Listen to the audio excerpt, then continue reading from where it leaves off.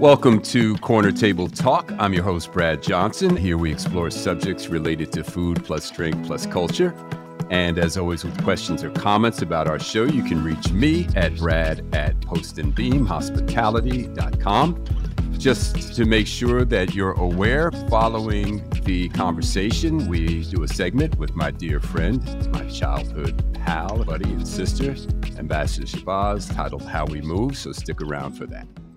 Coming of age, born smack in the middle of the baby boomer generation, which encompasses the years 1946 to 1964, means growing up in America in the years and decades of the 50s, 60s, and 70s. Those decades occurred during and following the civil rights movement. The children of that time lived through a country in turmoil. Aside from the battle against the disenfranchisement of African Americans, war and assassinations wreaked havoc on the collective social consciousness, while culture evolved as culture does, despite the growing pains along the way.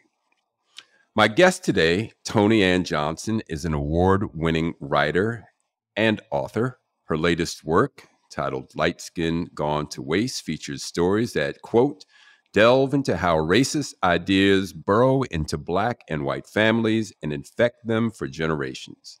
This linked collection is inspired by Johnson's experience growing up in a middle-class Black family living in a white working-class town in mid-century upstate New York, end quote.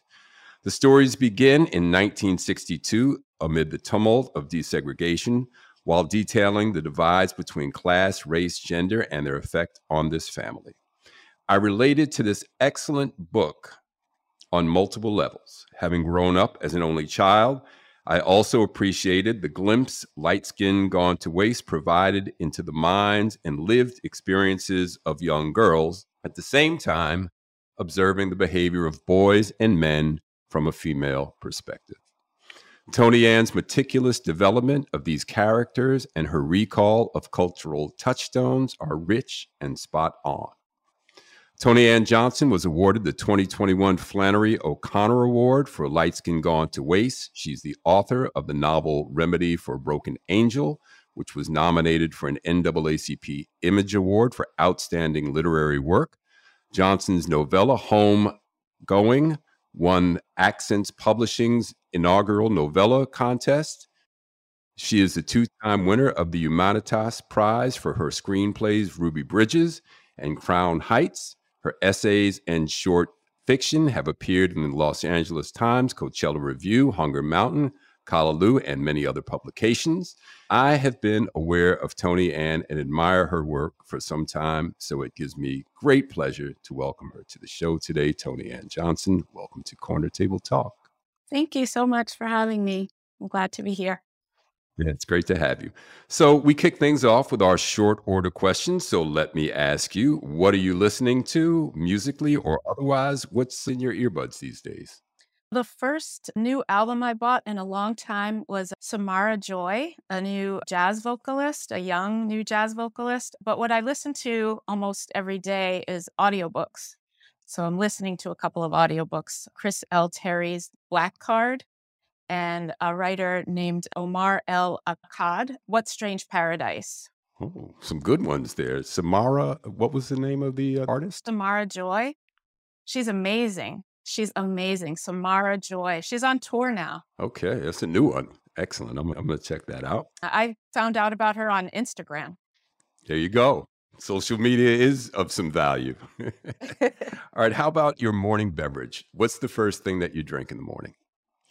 This is long, Brad, and I knew you were going to ask this question, and I'm embarrassed, but it's coffee, but I put a scoop of gelatin and a scoop of collagen and a teaspoon of olive oil in my first cup of coffee, and then the second one, all of those, plus a tablespoon of diatomaceous earth, which has silica in it. And so all of these are designed for anti-aging. So I'm sure it sounds ridiculous, but it worked for me, so I keep doing it. Does not sound ridiculous. Plus, I get the benefit of seeing your youthful appearance, so I can testify that it's working. And full disclosure, Tony Ann, my wife and I were putting collagen in our coffee for a little while, and we fell off. But now you reminded me, I'm gonna have to pick that back up. You have to be consistent with it. So I've been doing it for years now. For years, Mm. every day without fail. And I use both collagen and gelatin. The gelatin is a little thicker and it doesn't dissolve as easily. So there's a whole process. You have to bloom the gelatin first with cold water. Because if you pour your coffee onto the gelatin, you'll just get these lumps of hard protein. It's awful. So, yeah. But I'll teach it to you if you're interested. I'll teach you my Thank technique. Yeah, we're gonna have a little sidebar on that one. I want to take you up on that. All right, so tell me your favorite place to write. My bed. It's because my office chair has become unbearable for me. So my back and my hips start to hurt if I sit at a chair. So I partly do a standing desk where I am now. My computer's on my standing desk. So sometimes I write there, but the most pleasure is at just lying in bed, reclining with my laptop on my lap. Okay, all right. How about your favorite LA restaurant of the moment? My favorite restaurant of the moment, there's actually two. Cabra, which is Stephanie Izzard's restaurant in downtown LA. I went there for my birthday in July and I just thought the flavors were just amazing. Like every bite of all the different things, like the flavors just popped and it was so interesting. It was delicious. I loved it. But I also went to another restaurant called Spartina on Melrose. That's an Italian place. And that place was amazing too. I loved everything I tasted there. So I can't really choose between the two. That's okay. That's the two good ones. I'm not familiar with either one. Oh, look up Stephanie Izzard. She won one of the chef shows and she has a few Okay. restaurants. She might have one in Miami. Tony Ann Johnson with the restaurant tips. I love it. Thank you. So let's jump in here. First of all, congratulations on the well deserved accolades for your latest work. I should mention Light Skin Gone to Waste, released on October 15th by the University of Georgia Press and in select bookstores and available for purchase via many online platforms, including Amazon, Barnes and Noble, and Bound. And we also encourage people to support their local bookstores. And by the way, before we get too far, I've heard that Essewan is no longer going to be around. Did you see that? Yeah, my Remedy for a Broken Angel launched at SON, and I called James to ask if I could do this launch, and he said they weren't doing live events anymore. But then I saw him 2 weeks ago at an event.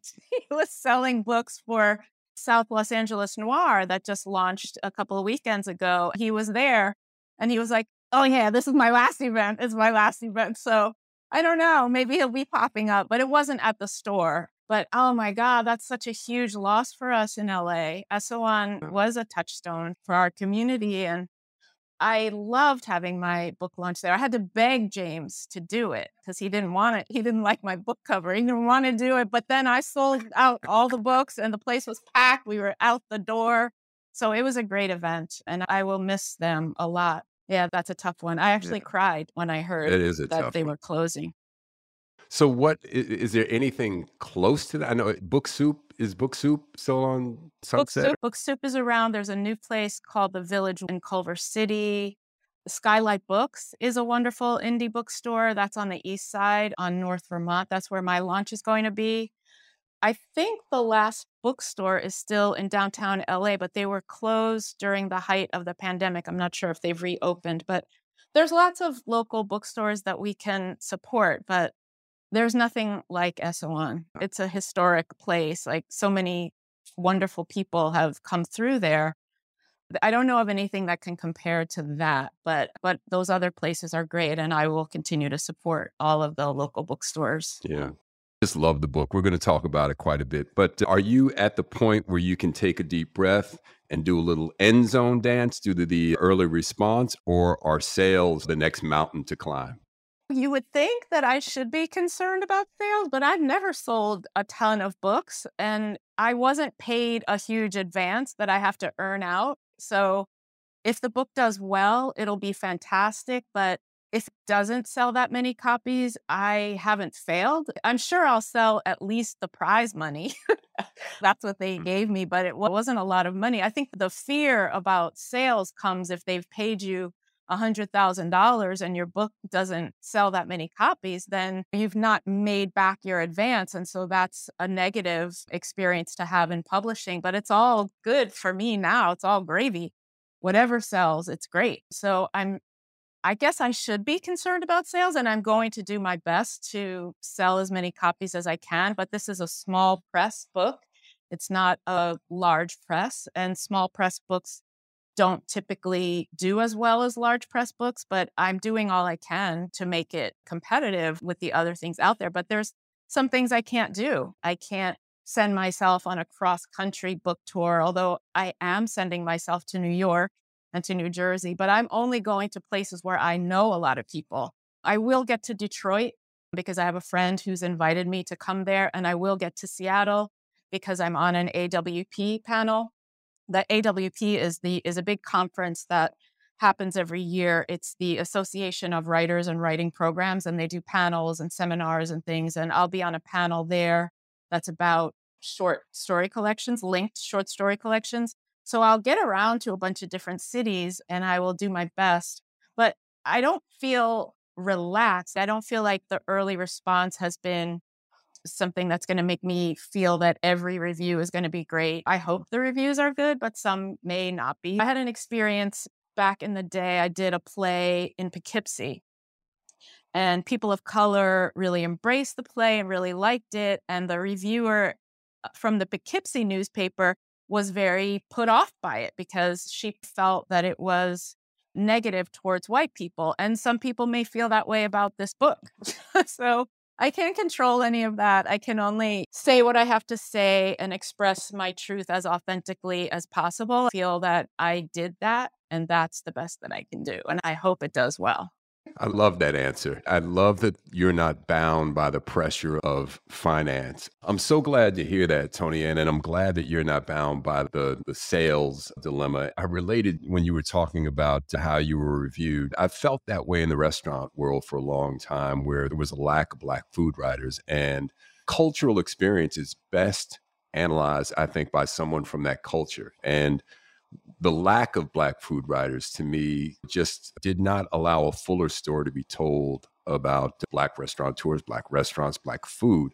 And I wonder if you feel that way. Maybe the writing world is a little bit more advanced than the restaurant world has been, but you obviously encountered that in Poughkeepsie. But have you found that to be the case with some of your work and how it's viewed? I haven't been that widely reviewed, so with my fiction, but as a playwright, yeah, I felt like some of the white reviews were condescending. I felt that I was in some ways underestimated, not really taken seriously. So I got a kind of snarky review of my play in the LA Times. This was years ago, though. I'm going back to 1994. But then there were other white writers who did get it and who reviewed it well. So I don't think that it's necessarily, in my case, in the case of my work, that white reviewers are across the board not going to get it. I don't think that's true. I think that a lot of white people have responded favorably to the book. I think I'm just responding in this way because I've experienced what I experienced. I've experienced it not being embraced, not because of the quality of the work, but because of the ideas, because the ideas made people defensive. And in that play, there was nothing about it that was anti-white. The character was biracial, and she was just talking about her experience, but it was perceived in that area as anti-white. And the area that I'm talking about is very conservative, tends to be Republican, voted for Trump. Like that's the kind of area it is. So there's a tendency to view anything that might not show that community in a positive light with skepticism and at arm's length, and maybe to push back a little bit, even without having really understood or considered the ideas in the piece. It's just look at a sentence from the script, judge the whole thing by what a character says when that might not be reflective of the entire piece. So I think that there's a lot of my friends, I have plenty of white writer friends who have read it and did like it and get it. Sure. The book is fictional, but it's based on your experiences growing up in upstate New York in a predominantly white working class town. Can you set up Light Skin Gone to Waste in your own words and talk a bit about the main characters? There's certainly a lot going on with the Arringtons in upstate New York. Can you tell us about that? The book starts with Phil and Velma Arrington moving to a house that they rent when they first get there. Phil is highly educated. He has a PhD in psychology from Yeshiva, and he's going there. He's moving to that area because he's recently gotten a job at Orange County Medical Health Clinic. I think that's what it was called. And he needs a place closer because they've been living in the Bronx. And before they move, the night before they move, somebody calls them and lets them know they're not going to be welcome there. They go anyway. Velma is a very tough personality, and she is not going to let anybody tell her where she can or can't go. So she insists on going, and they go, and they do experience some negative things. The developer cuts their house off from the main water main, so they have no water when they get there. But people help them, and they, despite the negative stuff that they experience, like protests at the entrance to the development, they stay. And then it skips over a story that previously existed when they buy their next house. And the next story picks up with them in their new house that they own. And that brings in the character Maddie, who's their daughter. And Phil has a daughter, Livia, from a previous marriage. Livia lives in the Bronx and she just visits, so she doesn't actually live with the family full time. Maddie basically is raised as an only child because her sister is 10 years older and they don't grow up together. We proceed from there. One of the main threads of the book is Phil's propensity to chase white women in the town, which drives Velma insane. And she takes her anger out on Maddie, who's the only one there. Another experience they have is they hire a white maid who has some mental illness problems. She had a nervous breakdown, but because of Phil's experience as a psychologist, Velma isn't intimidated to hire a white maid who has suffered a nervous breakdown because she doesn't believe that will impede her ability to do a good job as a housekeeper. So she hires her and they have a relationship. Maddie struggles to fit in. She does have friends, but she always feels marginalized. She can never be the it girl. She can never be the girl that guys want to date. Nobody wants to kiss her. And then when somebody does, she's afraid of what the consequences will be. Like, is the same thing going to happen that happened to her when she was a little girl, which was she had a white male best friend who then rejected her when he found out she was Black. At that age, Maddie was very light and he wasn't quite clear about race and didn't understand that she was different. But once he realizes she's different, he kicks her to the curb and she's very hurt by that. So that's the gist of the collection. I'm going to delve into a few of the storylines there and some of the characters, but I found myself very touched by the maid character, in particular, her pursuit of a love life and her long lost love coming back into her life at a certain point. I don't want to give it away, but that was a very tender part of the book. I really enjoyed that. Oh, I'm glad. Yeah, thank you. So what I want to do, Tony Ann, is I want to read a few comments that have been printed about Light Skin Gone to Waste and get your reaction, if you don't mind, on the other side of that. The first one will be Ravi Howard, who is also an author, and he said, quote, "In these stories, the characters come into focus vividly, as seen through the eyes of loved ones in the glare of the judgmental. Toni Ann Johnson's visual sharpness and evocative language create the many layers that give these stories texture. The dialogue resonates as these characters navigate moments of peace, hatred, and love. Johnson's writing strikes the right chords with a skillful touch that mixes humor, tension, and grace." End quote. And I found myself hearing these little cultural touchstones, like the expression, the joint. We used to say that, oh, that's the joint. that place is the joint. But it was a good thing. And I don't often see that. Some of my first and most classic sneakers were Pro Keds. You talk about Hostess cupcakes and Nabisco cupcakes. Just some period things that really moved me. But what's your reaction to what Robbie said? And dive into a bit about your ability to describe the characters, as he says, with, quote, such sharpness and evocative language? Well, Ravi was actually one of my mentors at Kalaloo's writing workshop. So some of that he may have taught me. Actually, he was very instrumental in the story that you liked about Velma and Gertie, the White Maid. My ability to write with evocative language, that's come over time. I have been writing since I was 19. So I started as a playwright, then I was a screenwriter. I developed my style of dialogue came out of my work as an actor. So I was trained as an actress and I was trained in improvisation. And so that's how I learned to write dialogue. I'm playing all the characters. And the sharpness that's another thing that I just learned studying writing. So I went to Antioch University, Los Angeles, where I got an MFA in creative writing. And over the course of the program, a lot of these things were pointed out to me. I was taught how to write visually, but different from screenwriting. So writing visually through prose is very different than writing screen directions. And that was really something that I had to learn. I think I'm still developing a prose style, but I was very fortunate in that a lot of these elements of what makes fiction work were shared with me. So I wasn't just stumbling through the dark trying to figure it out on my own. My professors would show us work by different writers and we could see like how another writer did it. So it's by reading and practicing.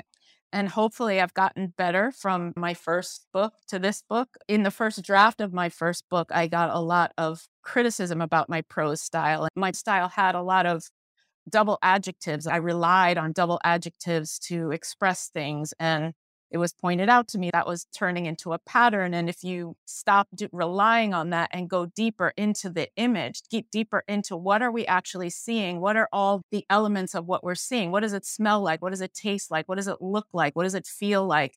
To focus a little bit deeper. Don't take the easy way and just say it's this and that and move on. So I spend a little more time maybe on the page and try to really open up what the scene is. What am I looking at? Who's there? What does it feel like? What's the tension? All those things. I think I was just lucky to have the ability to learn some of those things. Yeah, and you do that so well. Sometimes you read writers who just put in extra words and you feel like it's wordy beyond necessity. But I never felt like that in reading any of this book. It just all felt very descriptive and it put you right where you were. I really enjoyed that aspect. Well done. The next one I want to read is from another author, Susan Straight.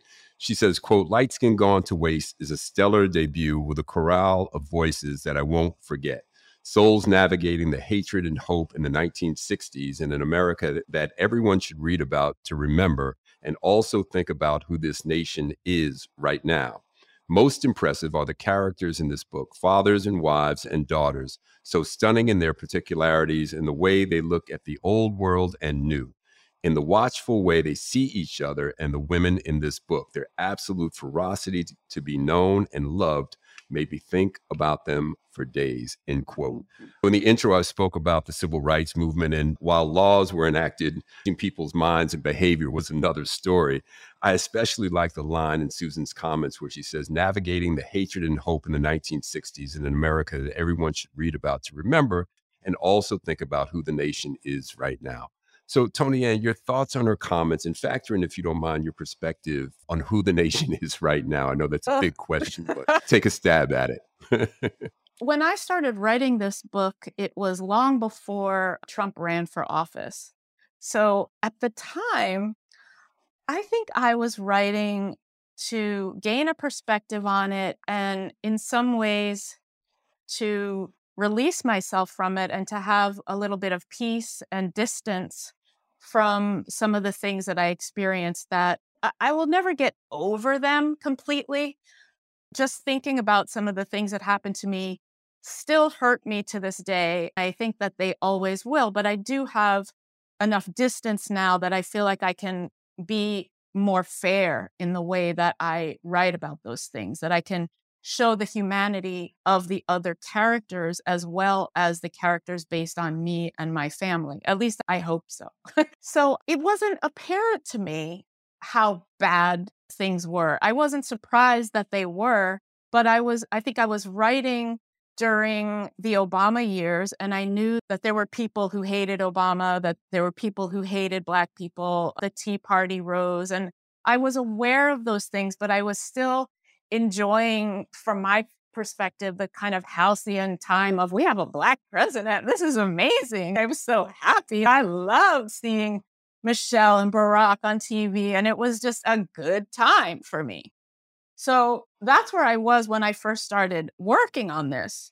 Then 2016 happened, and then I realized, wow, these people are still here. They're still the same hatred and ignorance that existed when I was a little girl. My friends have been talking about things that their children are experiencing now. One friend has a son who's very dark skinned, and his friends tease him for his dark skin. This is in 2022.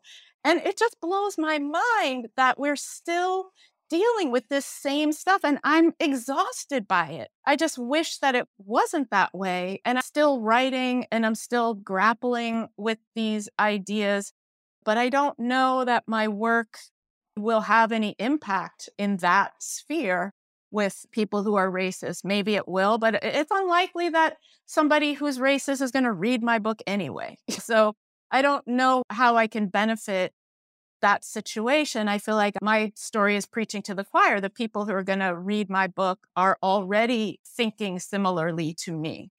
So I don't know. I am sad about where things are now. I want to be hopeful, and I look for reasons to be hopeful wherever I can find them. But it does make me sad and disappointed that I think people can experience the same kind of stuff now that they experienced when my parents moved to that town in 1962. There's still a rejection of Black people. I hope I answered your question. I'm not sure. Is there something more you want me to get at? No, absolutely. You did. And I think you expressed what a lot of us feel. And I find myself watching the news, reading the papers that I read, and I'm saying, this is a great editorial, but unfortunately, I don't think it's going to change anybody's mind, because everybody that's reading this newspaper already thinks this way. Exactly. And it's hard to be empathetic with some of the stuff that you hear from the other side. And without empathy, it's hard to have a conversation with people that you disagree with. I think we're stuck in a moment like that, and it's a challenging one for democracy, and we'll see what happens. The last one of these I want to read is from Roxane Gay, the best-selling author of Bad Feminist, and I believe she was also your editor. Roxane says, quote, Toni Ann Johnson's Light Skin Gone to Waste is one of the most engrossing short story collections I've read in recent memory. These interconnected stories about a Black family living in a predominantly white suburb of New York City are impeccably written, incisive, and often infuriating and unforgettable. With a deft eye for detail, crisp writing, and an uncanny understanding of human frailties, Toni Ann Johnson has created an endlessly interesting American family portrait, end quote. The uncanny understanding of human frailties really resonated with me and made me reflect on my parents, who I'm the product of an interracial marriage. Their struggles, Toni Ann, as much as I didn't want to see them, were unavoidable. Those moments in the book shed light for me on how a young woman at Velma's age at that time experienced the world. And as a man, it was just a fresh perspective. My mother and my father fought a lot, and I heard these violent confrontations, and I wished, like Maddie wished, that she did not have to witness that.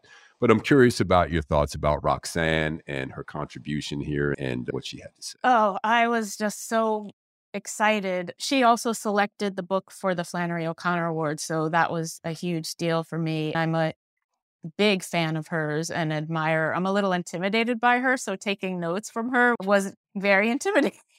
I didn't always want to take the notes, and sometimes I didn't, but every time I decided not to take a note, I was like, how can you not take Roxane Gay's note? I didn't take notes that I felt just weren't right for what I was trying to do, but I did take a number of her notes, and they were brilliant notes, I think, and they forced me to go deeper. For example, the end of the story with Phil, the story is called Wings Made of Rocks, and Phil and his mother are in Maddie's hospital room having a conversation, and the conversation deals with colorism.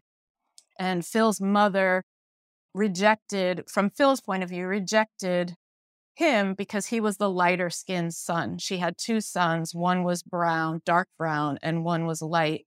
And Phil always felt like she didn't love him. There was another reason. He was also a difficult birth, but the colorism element comes up, and I petered out the story. I was really focused on mirroring the opening and the ending. So I really wanted the story to end with this sort of feeling of the father in the room, Phil's father, who passed away when Phil was 10. My focus was on that, on feeling the spirit of the father at the end of that story. It was just like hell-bent on getting that to be the ending. And she was like, this isn't the ending. This conversation's not over. You have to go deeper. You can't wrap it up that quickly. It's just not a quick conversation. She was right. And I went back and I did a lot of work. And oh my God, that was the hardest section of the book to work on, is that conversation, because it's based on a conversation that in real life didn't happen. I wish it happened.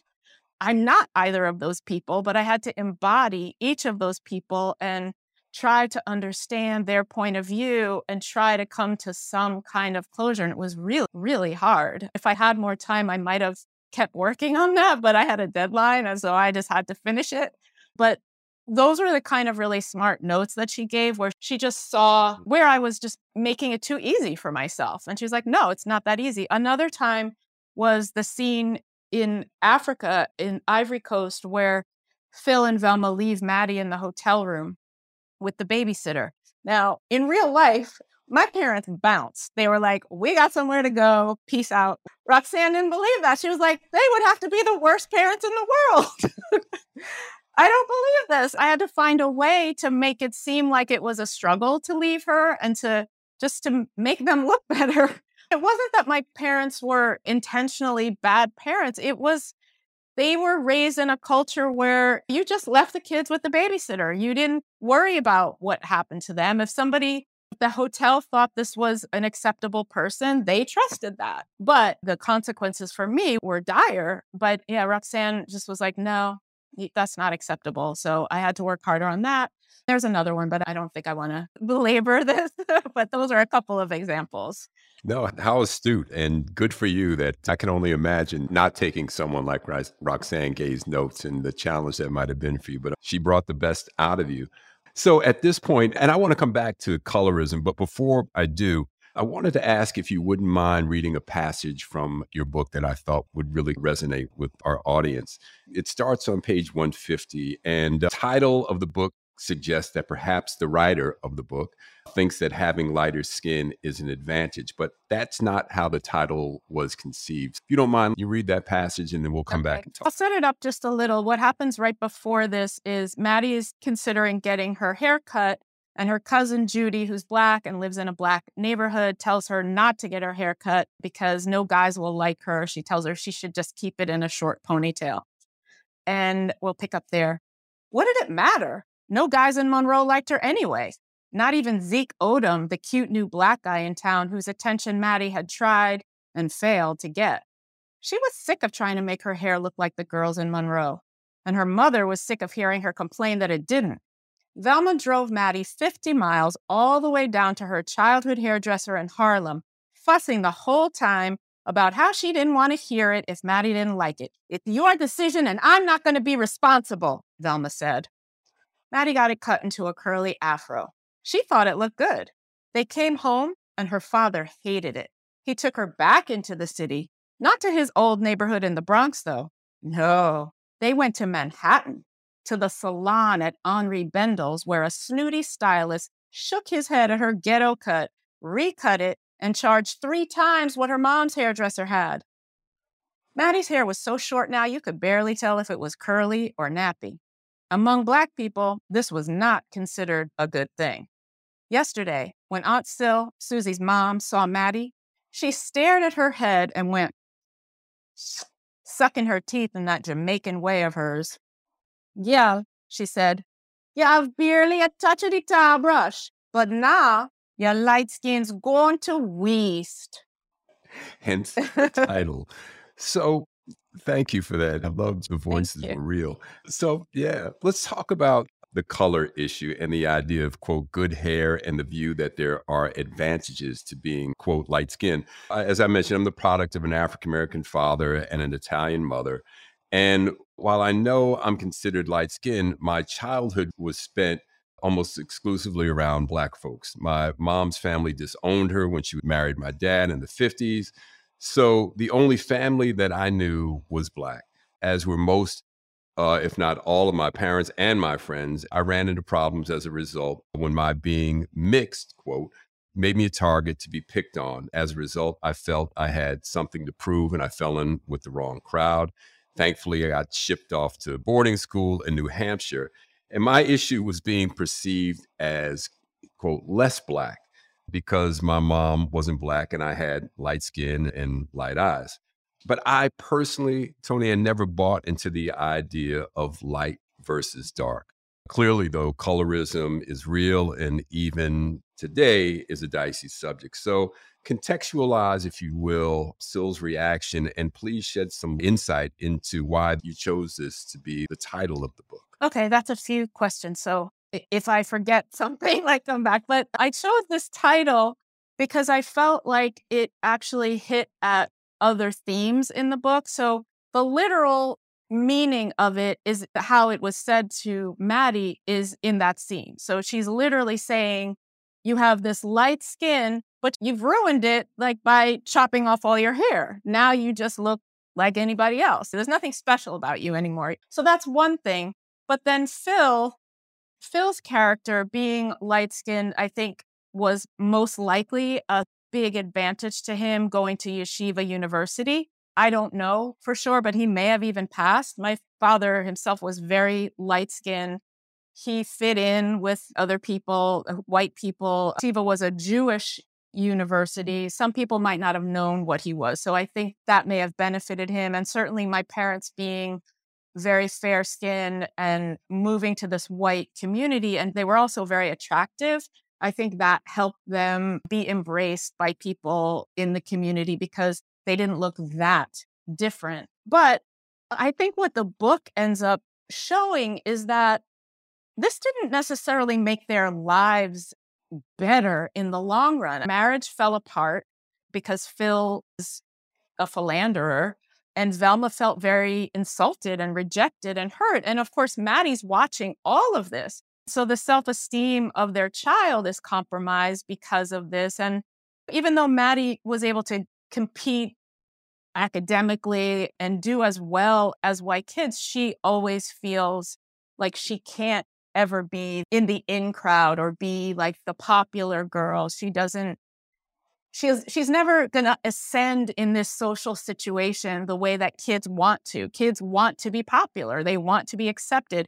She's never going to be completely accepted because she's not white. And so the only solution she really has is to leave and go somewhere else. So I felt like saying light skin gone to waste is another way to articulate that. Even, okay, Maddie was light skinned. So what? What advantage did that really give her in this situation? She still got called the N-word. She still didn't have that much success socially, especially with boys. She didn't feel that good about herself in that situation. So to me, that's another way to look at light skin gone to waste. Velma is a beautiful woman, light skin, attractive. Her husband still cheated on her. So what advantage was that for her? Velma also is biracial, and she was abandoned by her birth parents. Father was Russian. Her mother was Jamaican. They didn't keep her. How did her light skinnedness help her? So I was just thinking that the title looked at multiple ways that we could examine this idea of light skin privilege. And I'm not saying that there is no such thing as light skin privilege, because I think that there is. But I think in this family, I don't think it did what I would call give them the greatest experience, a greater experience than they would have had necessarily if they had stayed in a middle-class Black community. I think that could have been a great experience. I think that Phil and Velma might disagree, but from Maddie's point of view, I think that would have been great. What would be wrong with just being in a Black community? I think that's what she thinks that she would have preferred. So that's what I mean by that. What am I missing? Yeah, I don't think you're missing anything. And I self-related. We grew up in a Black community as an interracial family. And the difference I think I felt from that side was being looked at as mixed and not wanting to be looked at as mixed. I wanted to be Black and feeling a little left out because of that. So I had to go out of the way to prove my Blackness. I think in Maddie's case, she was the Black kid who clearly didn't feel like she fit in that community and thought that she would be better off in a Black community. Let me say this, though. Maddie does go to a Black community to visit cousins. And in that community, she is not rejected, but they definitely let her know that she's not like them. She doesn't talk like them. She doesn't dance like them. She's not as cool. And she really knows that. So, yeah, I think I went the opposite way when I left. When I left Monroe, I went through an almost militant phase. So, sometime during the 80s, I was wearing kufis and I joined every Black organization that I could. I was angry. I wouldn't say that I was anti-white, but I was just angry at everybody. I was angry at my parents for where they raised me. I was angry at racism. I was just angry and I just was not at peace. I think I remained in some ways that same militant. I would still wear a kufi now. I got rid of the ones that I have, but I kind of wish I had it now. Like I still like an Afrocentric look. So I would still embrace that. It's not like I got over it, but I think I blended it into myself a little more. Like then it was more like a costume I was putting on. I was like, look, I'm Black. Like I'm going to show you.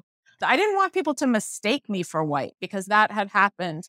And I really hated that. That's why I had my hair cut when I was a little girl. I didn't want there to be any confusion. I guess I took that even further when I left Monroe. I can relate to that. I made a comment on a Reggie Hudlin post and a picture came up next to it and somebody commented, "What do you know as a white guy?" I was like, oh my God, that was the worst thing I could have heard. Thankfully, Reggie stood up for me. You know, Brad's Black, blah, blah, blah. So anyway, I would not want to be mistaken. Were you ever concerned, Tony Ann, that the title might potentially turn off some readers that thought that maybe you were making that statement? I should have been, but maybe I was just not thinking about it. I always loved the title. It was the title of one of the stories that I wrote, and that story was published. I knew that it was a provocative title, but in thinking about who's likely to read my books, it's mostly my friends and in my circle. They know that if I'm going to use a title like that, it's probably not as simple as somebody might think. So I would hope that it would just make them curious. I think a lot of people don't know what it means. I've had white people like just be confused about it. And somebody white actually said to me, "Oh, I was surprised that came from a Black person. I would have thought that a white person would say that." That shocked me because I was like, no, I can't imagine a white person coming up with that phrase. It seems to me so much from the Black community that would surprise me if a white person even thought of that. Because in my experience, even with close friends, the idea of light skin, dark skin sort of confuses them, or it confused some of my friends. They don't really understand the difference or why one person would be treated differently than another. I don't know, but people think all kinds of things. You can only put something out there. You can't really control what they think or how they think about it. I hope it doesn't turn people off because I want people to read the book, but if it does, too late now. And I wasn't suggesting that. I think it's a great cover and it's a great title. And I think the more they hear about your book, I think they're going to rush to pick it up. But I wanted to talk about the validation that Maddie sought from boys. She felt unseen and as a result, uncertain about her attractiveness coming of age in a town that was almost entirely white, as were her fellow classmates. And I wonder if you would talk a little bit about the effect that this had on her and how, as we see in the closing chapter, she gains her sense of self-confidence. Yeah, so in high school, Maddie does feel insecure. What's not in the book that I hope to write about is she does go through a period of modeling. So she has had some validation, not in Monroe necessarily, but outside of Monroe, that she's attractive. And she thinks that she's okay looking, but she is still not a desired girl in that environment. When we get to the last story, that it's jumped in time, But we do see that she has a lot more confidence, that she is able to look back at the experience that she had and be okay, and even have some ability to, if not forgive, at least recognize what she did love about her friend who was unkind to her and who really hurt her. She's not any longer carrying her severe anger towards that person. That story has been analyzed and people question whether or not she really forgives. And I'm not even sure. I don't think so. I don't think that Maddie has forgiven this kid. So the last story brings back the kid from an early story. And that kid is Tobias. He's not named in the last story, but she's going back, remembering that the rift that occurred when he realized that she wasn't white and then later started calling her the N-word in childhood and making fun of her appearance, making fun of her large butt and all her hair and all kinds of things. But what Maddie does is she can go back to those raw feelings in childhood when they were just friends, before race came into it, before they knew what the difference between them was. There was a bond, there was a genuine love there. And when she sees Tobias when they're in their 20s, she can see it in him. So he smiles at her and he says her name in a way that's, I remember you. You were my first best friend. We were cool. And she sees that. At the time, she's not ready to forgive or even connect. She's just, yeah, whatever. She leaves.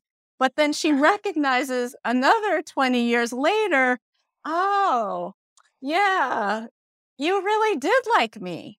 And all that other stuff, maybe I can compartmentalize it and just remember we really were friends as babies. Before, babies don't know any different. It's like the world that comes in that tells you, oh, these people are not like those people and you shouldn't like these people.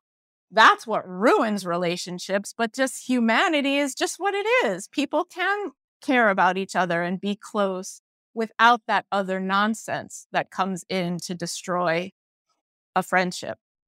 I think that's how I hoped at the time that I felt about the whole experience, is that I could recognize there were a lot of negative things, but everything wasn't negative. There were people there that were friends, real friends, and I'm still really friends with some of the people that I grew up with. So it's complicated. It's not that easy, like, to just pin one definitive emotion on it. There's a lot of things that one feels after an experience like that.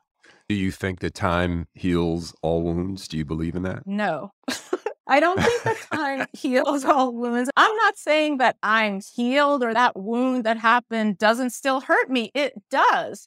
And I can see the complexity in it. And I can see the humanity in that little boy and the humanity in young me or young Maddie, and have a perspective that this is life. These are people. People are flawed. I can have that perspective now, where I might not have been able to have that perspective 20 years earlier or 20 years earlier than that. I think time gives you perspective, but I don't believe that time heals everything completely. I think when you've had a wound in childhood, like, that can make me cry even to this day. If I really go back and think about what it felt like to be that little girl and to be othered in that situation and be the only person and there's nobody else on my side, it still hurts. It's still painful, but I'm okay. I'm okay. I'm not carrying it with me. It's not ruining my life, but I'm not going to pretend that it was okay. That wasn't okay, but I'm okay. Do you think time heals all wounds? No, I agree with you. I think that we all have to do our best to try to accept whatever has happened in our lives as learning experiences and all that. But there's no doubt that certain things stick with you. And as you were talking about compartmentalizing feelings, I don't know about you, of all the times that you've been told, oh, how great you are and you're wonderful here and you do this great, I can remember the times when someone said something to me that stung far more vividly than I can remember the many compliments and pats on the back along the way. So yeah, it does get to be challenging. But as the Maddie character does do, Years later, 89, Hoboken, she starts to talk about a different kind of acceptance and recognition for what that was. And I'm thinking about the Tobias character as a young kid, and he just wants to make sure that his friends don't isolate him for befriending Maddie, Exactly. regardless of her feelings. He just doesn't want to be the guy on the outs, you know? Yeah, and I understand that. I can understand that. It still hurt my feelings, but kids are mean. Kids are awful sometimes. And sometimes they're great, but I've experienced both. Let's talk about Philip for a minute, Maddie's dad, and his somewhat rampant infidelity, but mostly white women. All white Or women, Brad. okay, all white. And that was who was in the neighborhood. But do you think that there was he acting out any resentment towards some of the racism that he felt? Was there some way of getting even, or was it just a matter of convenience that these were the women that were attracted to him and that were around? I don't think it was just a matter of convenience because my dad operated both in that community and in New York City. He always had an office in New York City all the time. So he had access to other people. It wasn't just that. And I can only speculate, but there's a part of me that thinks that, and I'm not sure if this was conscious on his part, but there's a part of me that thinks that this was part of what he wanted to do. He wanted to live in a white community. He wanted to live better than the people there. He wanted to sleep with their wives. He wanted to access all the things that he could about white life that he thought made life worth living. And I think in a way, because some of these women were married, I think in a way it was an FU to racists. I think it was like, yeah, I'll show you. I'm going to have all this stuff. Like, he bought this house, Phil buys this house in the mid to late 70s that has a pool and a tennis court, and he has all these parties there. The parties aren't in the book, but he does bring people there to show off, this is how successful I am. And I have a white mistress. I do think that there was something going on, something that my father's deceased, so I can't ask him, and I'm not sure that he would admit it. But I do think there was some kind of acting out of some sort of plan that did involve some sort of anger and resentment, and I'll show you. But as I said, I can only speculate. I don't know. I know we talked about it a little bit, but I do want to go back because, Tony, and I just felt that last, and I know you call them stories and I refer to them as chapters, but last story was just so incredibly beautifully written. I mean, I read it twice. It was really just so special. And without giving anything away about the book, I was wondering if you could just talk a little bit about what's going on here and share some of your thought process that went into that section of the book, that story. That story came out more easily than others. There was a kind of rhythm to it that I fell into as I was writing it. So it was almost like it led me to write it in that way. It has the sound almost of a poem. The story, when it's read out loud, it has just a rhythm. I guess that would be the best way to say it. So part of that was guiding it. Can I tell you what inspired that story? Please. I don't know if you remember this, but I wrote the movie Ruby Bridges.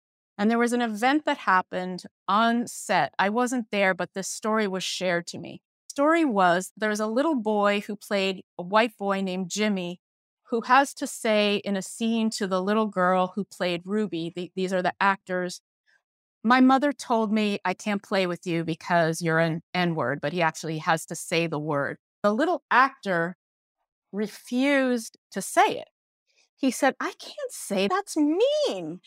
And they kept trying to tell him, but no, it's just for the movie. Like it won't hurt her feelings. It's okay. It's just for the movie. Finally, he does it. He says, I can't play with you because you're an N-word. And then immediately after they called cut, he leapt into her lap, like hugged her and started crying and said, I'm so sorry. I didn't mean it. I didn't mean it. And Ruby says, the actress Chaz Monet playing Ruby says, it's okay because it's just pretend. And the executive on the movie, Ricka Fisher, called me and told me this story. And I was just in tears at the level of care that this little boy had for another child. And that is what led me to the first story and the second story. So I was like, oh my God, I wish that my character, that the kid who Tobias is based on, had said he was sorry to me and cared. That hurt my feelings because it did. So this story, the time travel story, was me at that age, like around when that happened, going back and trying to almost imagine that when I saw him, that was his apology. I was trying to resolve it in that story, but it was definitely inspired by that event on the set of Ruby Bridges. I just have never forgotten that. And it just moved me so much. And it made me so happy. Like when I was saying earlier that I have hope, that maybe there is hope for our nation, like that little boy who cared so much about what that actress would feel. That's the kind of hope I'm talking about. Like, just care about other people, just care about their feelings. That could save us. Hopefully, those of us who care will win out in the end. But yeah, that was it. That was what inspired those stories. Thank you for that. That was beautiful. I'd never heard that story before. That was fantastic. Toni, you grew up on the East Coast. When did you relocate to LA? 1992. And what prompted that move? I came out to LA because I really wanted to act. So I was an actress in New York. I went to NYU and got a BFA in drama from NYU. And I came out here and I was so broke. I could barely get myself to audition. So my car was always breaking down and I was struggling. But what I was able to do was write. So I had this play. In fact, you came to see this play in 1994. Gramercy Park is closed to the public. So I brought that play with me and I was continuing to tinker with that and I was sending that out. And because the acting thing was such a struggle at the time, I just would, when I had time, I would just be home writing. So writing became what I was able to do without help from anybody or support from anybody. I could just do that. And that play ended up getting into the hands of a literary agent who launched my screenwriting career. I came out because I wanted to act and I ended up being a screenwriter. So that's how that happened. It was fine. I was happy to just make a living. So screenwriting was much more lucrative for me than the acting had been. Uh-huh. I'm curious, given your track record of success and your reputation, is the path to selling or having your work make it to the screen get easier for you? Or is it still a struggle getting things over the finish line or getting that person that needs to say yes, yes? Oh, it's still a struggle. I did the screenplay version of Gramercy Park is closed to the public, and I've been trying to get that made since 1997. That's why I'm writing books. Because even if a big press doesn't buy my book, I can find somebody to publish it. I can still get my work out there, but it's definitely not as lucrative as screenwriting. I did well enough in the screenwriting world that I have enough money. I will have a pension and I can actually take this time and not make as much money and do the work that I really want to do, because I just have set my life up in such a way that my bills aren't that high. And so I'm just writing what I want to write. And I don't want to have to do what other people tell me to do. That's what I didn't really like about my screenwriting career. There were a few projects that I really liked, but sometimes I would be hired on things and I'd just be like, really? I have to do that? And my name's going on it. I didn't want to execute other people's ideas as if I wasn't me. Because sometimes I was being asked to write stuff that didn't seem like a Black person's point of view. I would never write that, but that was my job. I was just like, oh, I just can't do this anymore. So that's when I went back to get my MFA. I just couldn't handle it anymore. But yeah, getting one's work to the screen has been a challenge for me. And it may be a challenge I never overcome. Who knows? I hope that something that I've written will make it to the screen. But if it doesn't, I have my books. So people can still read my work. Also, too, the perception that I have from outside of the industry is you look at Issa Rae, you look at so many of the names that, are get in the trades these days and get products made or projects made. Compared to when you first began, do you think there's more opportunity and interest in projects and writing generated by African Americans, or is that just an outsider's perception? I'm an outsider from that field now too, but I do think that there is more of an interest, but I think it's still hard. I think that during the whole George Floyd protest period, companies were saying, we're going to do this, we're going to do that, we're going to implement all these things. I think that happened, and then now it's falling off. I think The Woman King is an amazing project. It was not written by a Black writer, as far as I know. Her name is Dana Stevens. I don't believe that she's Black. If she is, then I will stand corrected. But as far as I know, Dana Stevens is white. And so it's wonderful that movie got made. I'm a huge fan of Gina Prince Bythewood, and I love the movie, and I support it, and I think everybody should go see it. I'm not sure that it's done anything for Black writers. So I think it's all still hard. And the other thing that's hard, and I say this from an outsider's perspective, but I am close to people who are in that field. Sometimes it's really a struggle just in those writers' rooms to have a Black perspective, because if you're not the boss, if you're not the showrunner, if you're not the producer, you're still having to answer to somebody else who may not actually get what you're trying to do. Yeah, it kind of makes my next point for me. In fairness, and we all have the streaming services, Hulu, Netflix, Amazon Prime. I have the hardest time finding something of quality to watch. And Black films, as much as I want to support, the writing is just not there, Tony. And then when I read something like Light Skin Gone to Waste with real characters, fully developed, that you can totally embrace and say, I remember that. I know that's real to me. That resonates. I don't see that.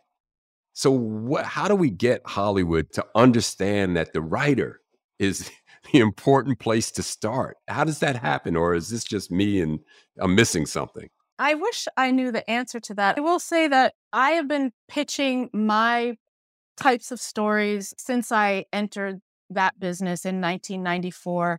And I was constantly told, oh, we're not interested in that. I wanted to do a story about Jack and Jill, about teenagers in Jack and Jill. And these people didn't know what Jack and Jill was, but I was not in Jack and Jill. I would have killed to have been part of Jack and Jill. But the complexity that I felt like I could have brought to a project like that would have been similar to my book. Like I knew how to do that, but nobody was interested. And I pitched things that had this level of complexity in other ways, and I could never interest anybody about it. It wasn't until I was willing to just sit home and write it without getting paid that I was able to complete a book. Everybody doesn't have that luxury. Black writers need to pay their bills. They need to pay their mortgage. They need to send their kids to school. People need to make a living. And so they have to take jobs that sometimes don't support that kind of work because it's just hard to get that out there. It would have been really difficult for me 10, 15 years ago to go in and pitch a story about this handsome Black psychologist who moves to a white town and starts having sex with white men's wives. I think they would have kicked me out the door. But I just don't want to wait around for that anymore. I don't want to wait for anybody's approval. So I just write what I want to write and put it out there and get it published however I can. I am a hustler. This book went out to agents and didn't sell. It went out in a different form. It had been developed by an agent. It went out as a novel. And when you said chapters, it was then in chapters. It was sent out as a novel, but it was twice as long. Every editor passed. So I took the book back. I stripped it down. I just wasn't giving up. It failed. It went out and it failed. And then I was able to salvage that and send it out and sell it myself by winning a contest. I'll just do whatever I have to do to get my work published. And sometimes it gets attention like this one, and sometimes it doesn't. My previous book, Homegoing, was a novella, same family. It was in the original book. I had to cut out that story. I had to cut out another story that took place when Maddie was in college. I cut out all the stories from the sister's point of view. They all came out. I published Homegoing separately because I won a contest. I sent it in to a novella contest. I won, and this small publisher out of Kentucky published the book. Sometimes it's hit or miss. So I hope that this book will lead people to buy that one too.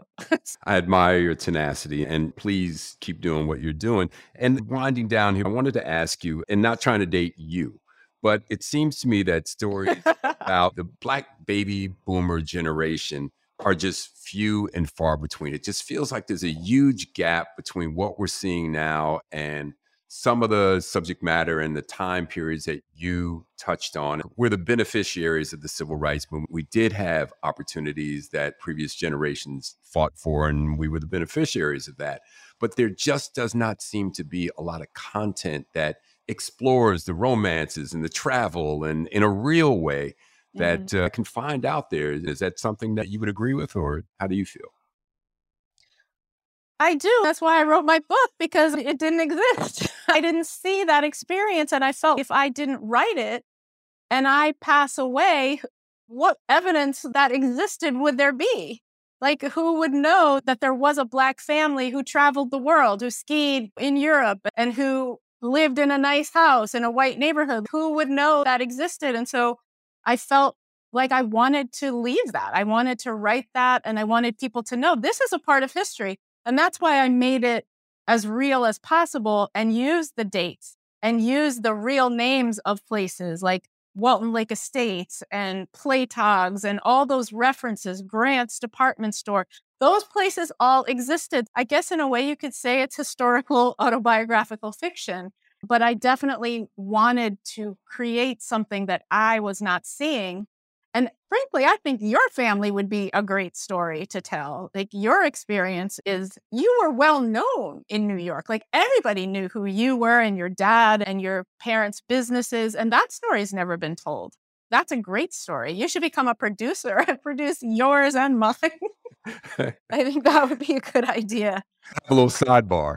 Yeah, there's a whole generation of us in New York who knew your family and went to the cellar. And I went to George's.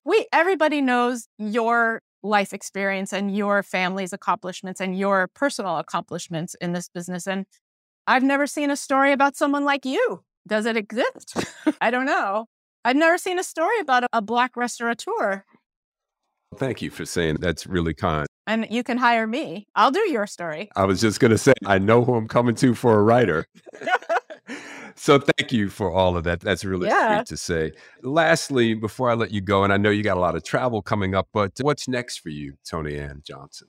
Believe it or not, remember I told you I wrote a screenplay based on the play Gramercy Park is Closed to the Public. I couldn't get the screenplay made, so I've written a novel. It's not ready yet, but that's something I want to go out with. And also the material that I stripped out from the original version of Light Skin Gone to Waste, I need to write some more, but I want to work on that and hopefully put out another story collection with a novella. I have an adaptation of the story you liked with Gertie and Velma. I'm doing that as a one-woman show. So I did a version of it at a small theater in Northern California in Carmel at the Cherry Center for the Arts. The director, Robin McKee, and I are trying to get that up as a production up there. That's what I would like to do next year, hopefully. You are so talented. Thank you. The book is Light Skin Gone to Waste. My guest is Toni Ann Johnson. And it's just been such a pleasure, Toni, watching you through the years and admiring your work. Thank you so much for joining me today. I really appreciate it. Oh, the pleasure is mine. Thank you so much for having me. I really appreciate the opportunity to do this and to chat with you. It's great. Thank you. Thank you. So welcome, everyone, to the segment we call How We Move with my sister, dear friend, Ambassador Shabazz, Toni Ann Johnson. She touched on some stuff that you and I talk about quite a bit, and that's that generational gap that we don't feel represented. I love that she recognized that too, but I'm curious what your thoughts are. I know you met her through the years. What did you take away from the conversation? Well, the truth is, it's not that we don't feel represented. We are not represented. It is a demographic. It's an era. It's a slice that is not part of the storytelling at all, because those that are younger have no clue who we are, what these narratives are. And while she's a young person, she says, if I leave here, who's going to know this story? So it is incumbent upon us, as we have talked about both personally and on air, we have to do the chronicling of these stories. I have to go through it in different ways, just because my father may become a topical story that people reference, but then they wrap stuff around the narrative or the being that's contrived. And you want to say, no, there are real people that knew what happened on that Sunday. There's a rhythm on the first Sunday, right? There's something that happens on that block on a Wednesday night. You can't just fill it in with random things. And that these are metronomic characteristics of our lives that really inform this next generation, they don't realize that there's a root of rhythm, of cultural rhythms that define, and while how you can have someone like Toni Ann Johnson chronicle it, reference it, even in context to your family, which is true. So this is not like a pat on the back. This is just fact of an era, of time, of stories told, stories lived. And if we don't put them on whatever, I love her. You use the word tenacity, but she's just absolutely unapologetic in her due process, not waiting, not stopping, not pausing. Because if we do that, it won't get told, it won't get bought. We all know that. We've submitted our various original pieces over the decades, mind you. And if we're not ready to just sit down and do it ourselves and tell our stories and presume not governed by the dollar, but by the authenticity of the narratives, that there is an audience waiting. Authenticity of the narrative. Yeah. We were raised by that. That's what enables us to find an accord. You and I will get to talk about the new day and the thoughts and who's responding thereof and where do we fit in it until we have to get ourselves back to the authenticity of our narratives. We're not to forsake who we are by root or by origin or by training or investment by our respective parents and one another's parents, neighborhood parents, the folks that watched you when your parents weren't around. We had that. We're the last of that, it seems. So that when the next generation, like our children, when I'm up in their gizzard, they're wondering, what audacity do I have to be up in their gizzard? Because I come from that. I'm checking, I'm watching, I see you. I know you're grown. I know you're 30. I know you think that means something.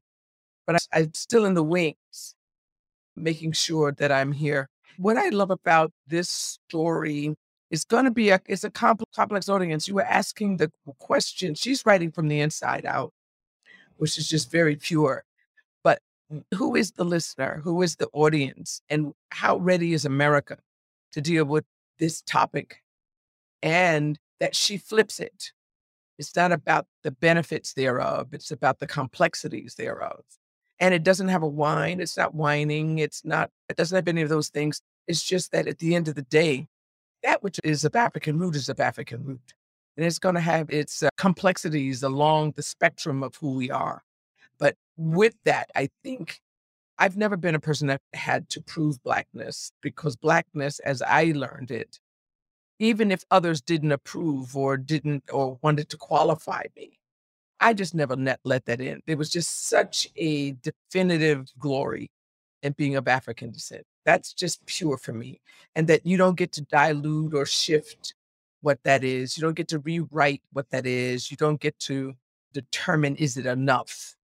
It is powerful in and of itself, along with all the other blends and contributions socially, geographically, genetically, that may enter that composite.